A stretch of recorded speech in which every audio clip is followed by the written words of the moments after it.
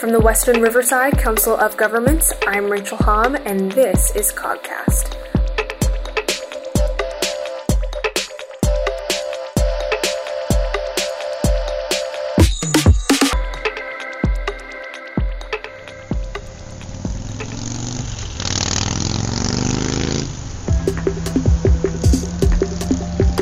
Traffic congestion is usually cited as one of the most important issues affecting the daily quality of life in inland Southern California.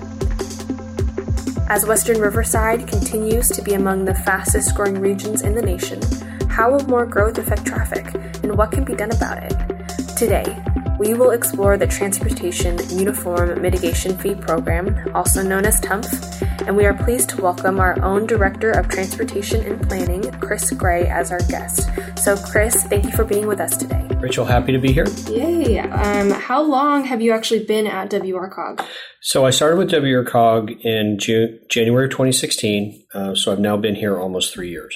3 years. Okay, so are you originally from out here in Western Riverside, or where did you grow up? No, I was born in Canada. I spent a year in Minnesota, spent about 25 years in Florida, and then moved out here in November of 2000. I like to tell everyone that I'm personally responsible for George Bush being president because I left the state on election night, and I used to jokingly say that I stole all the Al Gore ballots and threw them out along the freeway in Alabama. Jokingly. But for the record, I did not commit voter fraud, and I was not responsible for the hanging chads.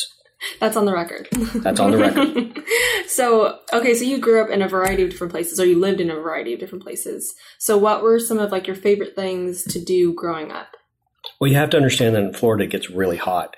And even though we had a pool and we did outdoor stuff, you know, it's 110 out and it's 99% humidity. You don't really want to be outside. So I would watch a lot of TV, and I wasn't very good at sports. So I ended up, I would watch a few sports, but I really glommed onto professional wrestling. And so I would watch hours and hours of professional wrestling shows as, 8, 9, 10 years old. And I'd watch Dusty Rhodes and Butch Reed and Hacksaw Jim Duggan and all the great guys.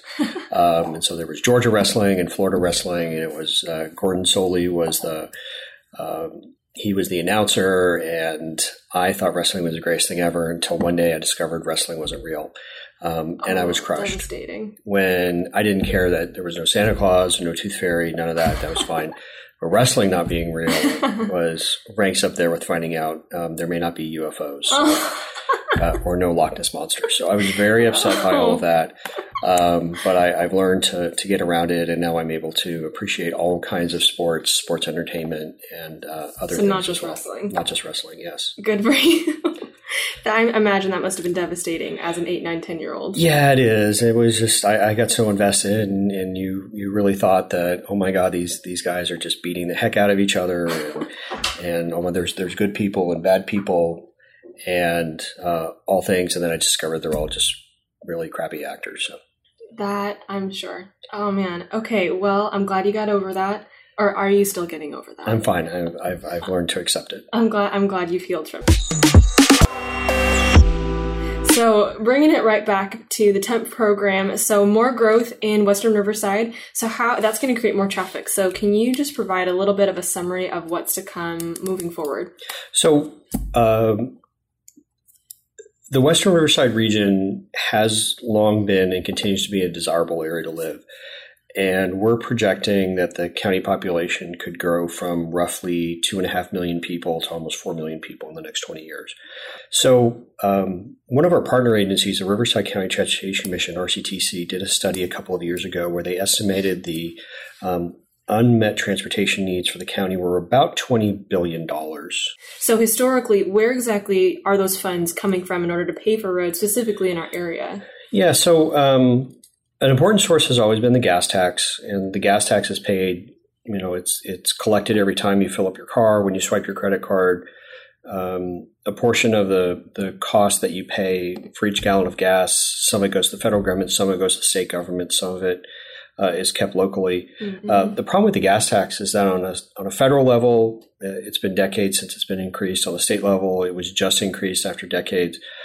People are very resistant to the gas tax, and what people also sometimes don't understand is the gas tax is increasingly becoming less relevant as fuel efficiency goes up. Some people drive electric cars. They don't even pay a gas tax. So the gas tax doesn't generate nearly enough funds that it used to.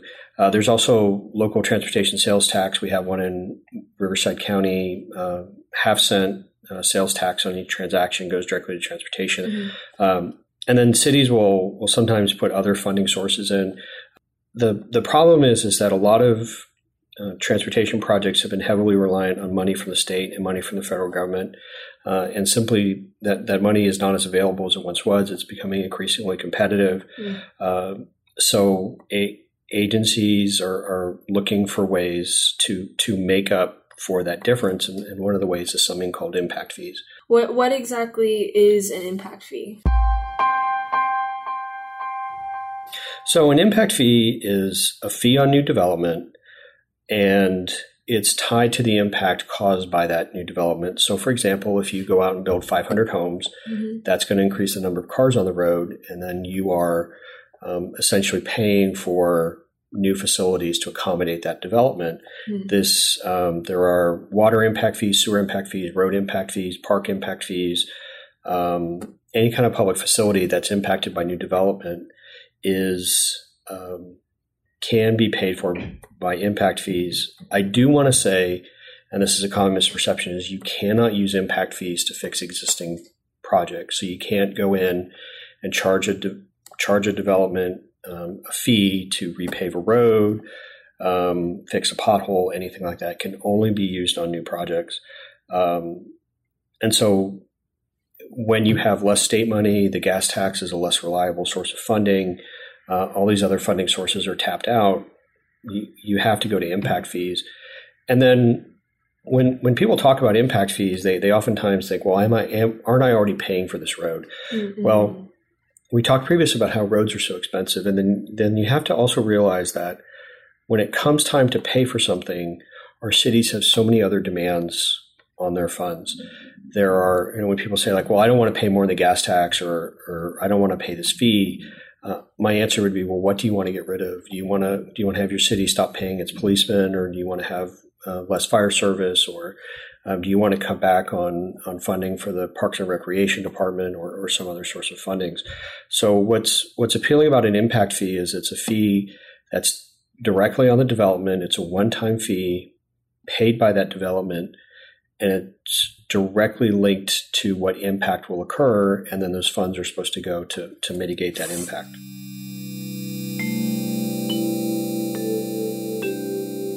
This might be a silly question, but are those fees legal? Isn't fee just another word for tax? What is that relationship?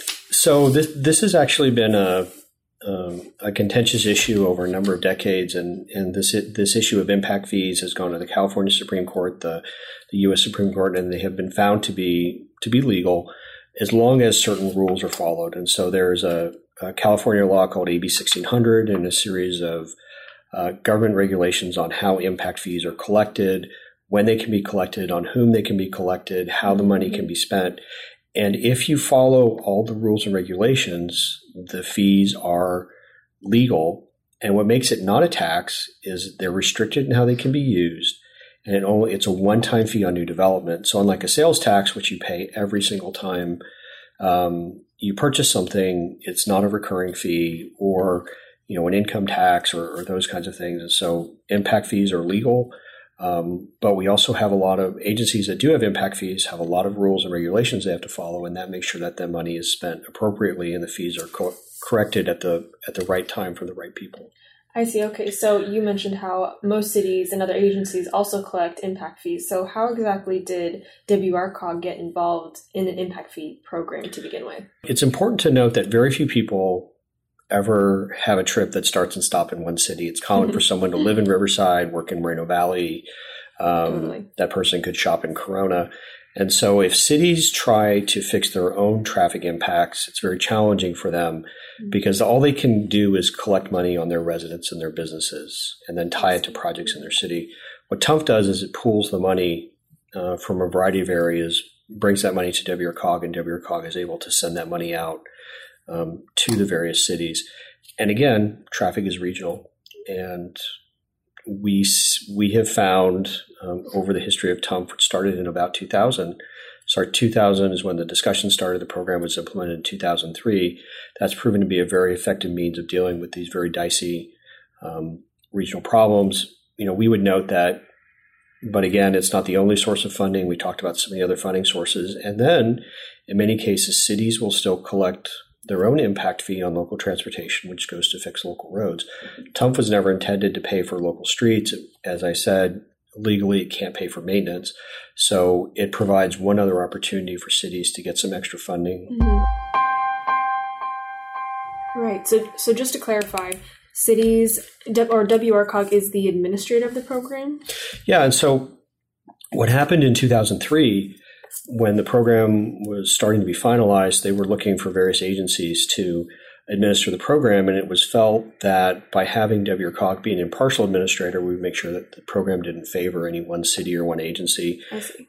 There were discussions about having other agencies, but it followed that model. The Coachella Valley program has been around since 1989. That's administered by CVAG, which is WRCOG's counterpart in the Coachella Valley. And they've kept that same model, and we've been able to successfully administer the program. And in the past 15 years, the program has been very successful. Definitely. So if WRCOG administers the TUMF program, then who actually pays for TUMF? So TUMF is paid by private development. So if you are, let's say, building I'm going to say a shopping center as an example, you go into a city where your shopping center is and you apply for a series of permits. You show them your plans. You say, okay, this is how many buildings I have. It's 50,000 square feet of retail. Here's my parking lot. Here's my number of spaces. And at that time, once your plans are approved, you get issued permits, which actually gives you the ability to go out and build your project. And when you're issued your permits, you're required to pay a variety of fees. So you're paying your fees to the city. You're paying fees for any water and sewer connections. You're paying your TUMF fee, and you're also paying other, maybe other fees as well, depending on where you're located. But the payment of the fee is tied to that construction. And again, it's a one-time fee. So as, for example, individual tenants move in and out of that building, they're not paying their fee. It's paid when the building is built. I see. Okay. So you've mentioned a few different types of projects that TUMF funds, but can you give us some additional examples of kind of the scope of work that TUMF can actually accomplish? Sure. So if every project that was eligible for TUMF were built, it would be about $4 billion. Oh, wow. And what TUMF is mainly providing funding for is the widening of existing roads, new roadways, and freeway interchanges. And so freeway interchanges are where surface streets connect to the freeway, and you get on and off the freeway at an interchange. It also pays for grade separations at railroads, and the grade separations where you elevate the road over the railroad so people are able to cross the road safely. We do provide a small amount of funding to Riverside Transit Agency to fund transit facilities, but the lion's share is really for roads and interchanges. Just some projects that are being funded by TUMF right now. The Cajalco interchange on I-15 is being funded by TUMF. That's probably our biggest project under construction right now. And then so far, there's nearly 100 projects that have been funded through TUMF. And, we look forward to continuing that, helping our agencies deliver these projects. Definitely. So like you said earlier, these are all projects that are new projects. They're not maintenance on old projects. Anything that adds roadway capacity. So it would be a new road or widening an existing road. Awesome. Okay. I just wanted to double check on that point. So WRCOG administers the TUMF, but what's the actual process of how a project gets built through TUMF? Yeah. So WRCOG doesn't really make any programming decisions. So we regularly meet with our cities, who then request funding through TUMF. So in the example, let's say the city of Riverside is working on a grade separation at Adams Street near where the car dealers are on the 91. They came to WRCOG and said, well, we'd like this much money to start planning the interchange. We then brought the city and the neighboring cities together, like Corona, Eureka Valley, Eastvale, and Riverside County together, and said, does everyone agree that this is a worthwhile project? And when everyone agreed, we made the money available to the city. And One of the aspects of TUMF I want to highlight is that TUMF is a reimbursement program. So the money is only provided to the city when the money is spent, and it makes sure that the money is spent appropriately because we verify all the expenses by the city against the work that they said they would do, and we make sure the money is spent appropriately.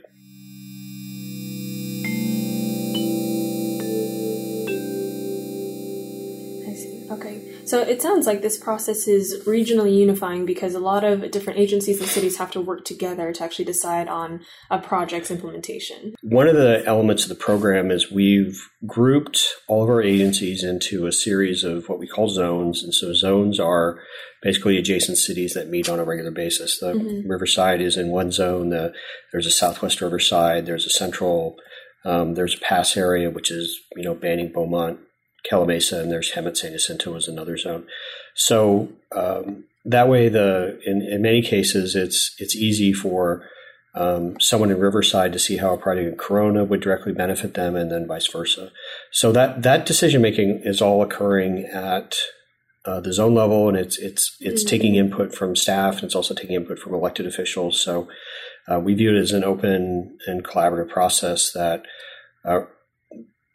is reflective of regional decision making, and we're not in a position where we're having to, pick one agency over another. I see. Okay, that makes sense. So kind of backtracking a little bit, but does TUMF make it more expensive for people to build homes and for businesses to develop and everything like that? We would say no. I mean, we in 2016 commissioned a study of the economic impacts of fees on new development, and what we found is that TUMF is a small fraction of the overall project costs. If you're a private developer and you're building a shopping center, you're building a home, you're having to pay for materials, land, labor, other costs as well. And to just throw out some round numbers, the average house in West Riverside County now sells for about $500,000. The TUMF fee on a single-family home is less than $9,000, so it's less than 2% of the overall cost of the house. I see. So some might say that fees, or more specifically the TUMF fee, hinders economic development.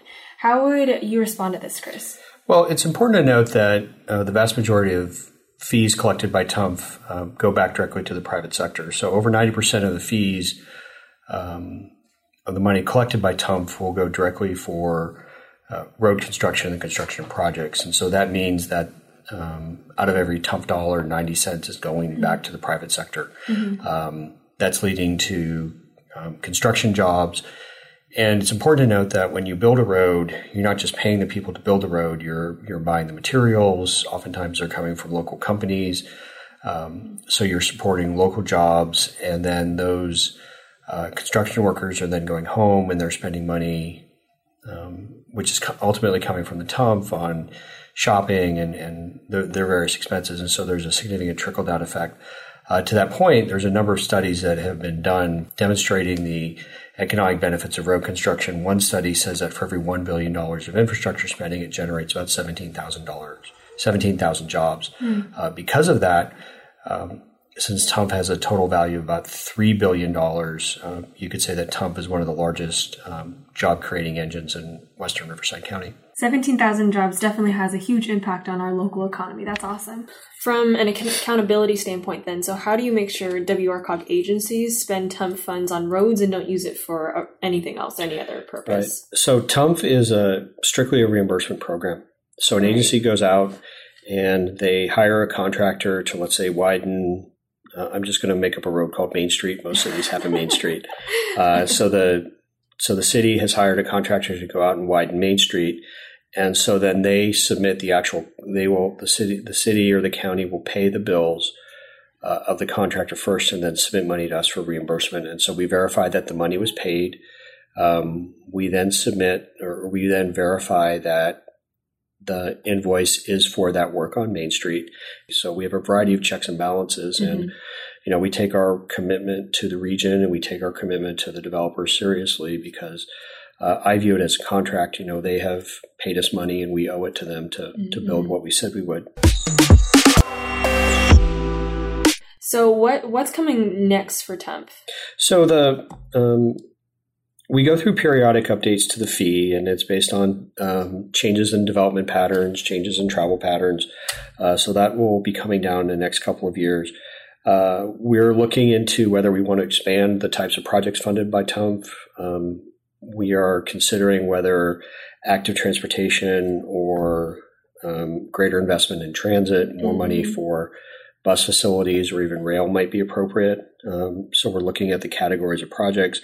And then I would just say that the future looks bright for TUMF. We're continuing to develop or continuing to collect a good amount of funds on coming in from new development, and we're getting that money out to our local agencies, and we've got some key projects coming up. There's the good thing is we have projects throughout our region that are being funded by TUMF, and we're very excited about this opportunity to work with our agencies and get these facilities built and get people maybe not sitting in traffic as much. I'm sure everyone regionally will be very excited about that.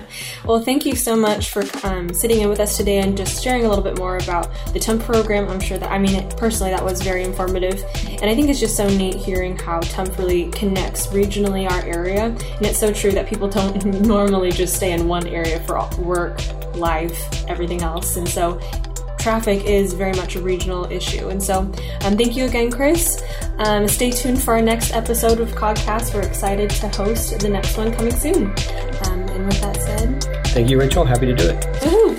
The Western Riverside Council of Governments, also known as WRCOG, exists to unify the Western Riverside County so that it can speak with a collective voice on important issues that affect its members. For more information on WRCOG and the COGcast, please visit us at www.wrcog.us.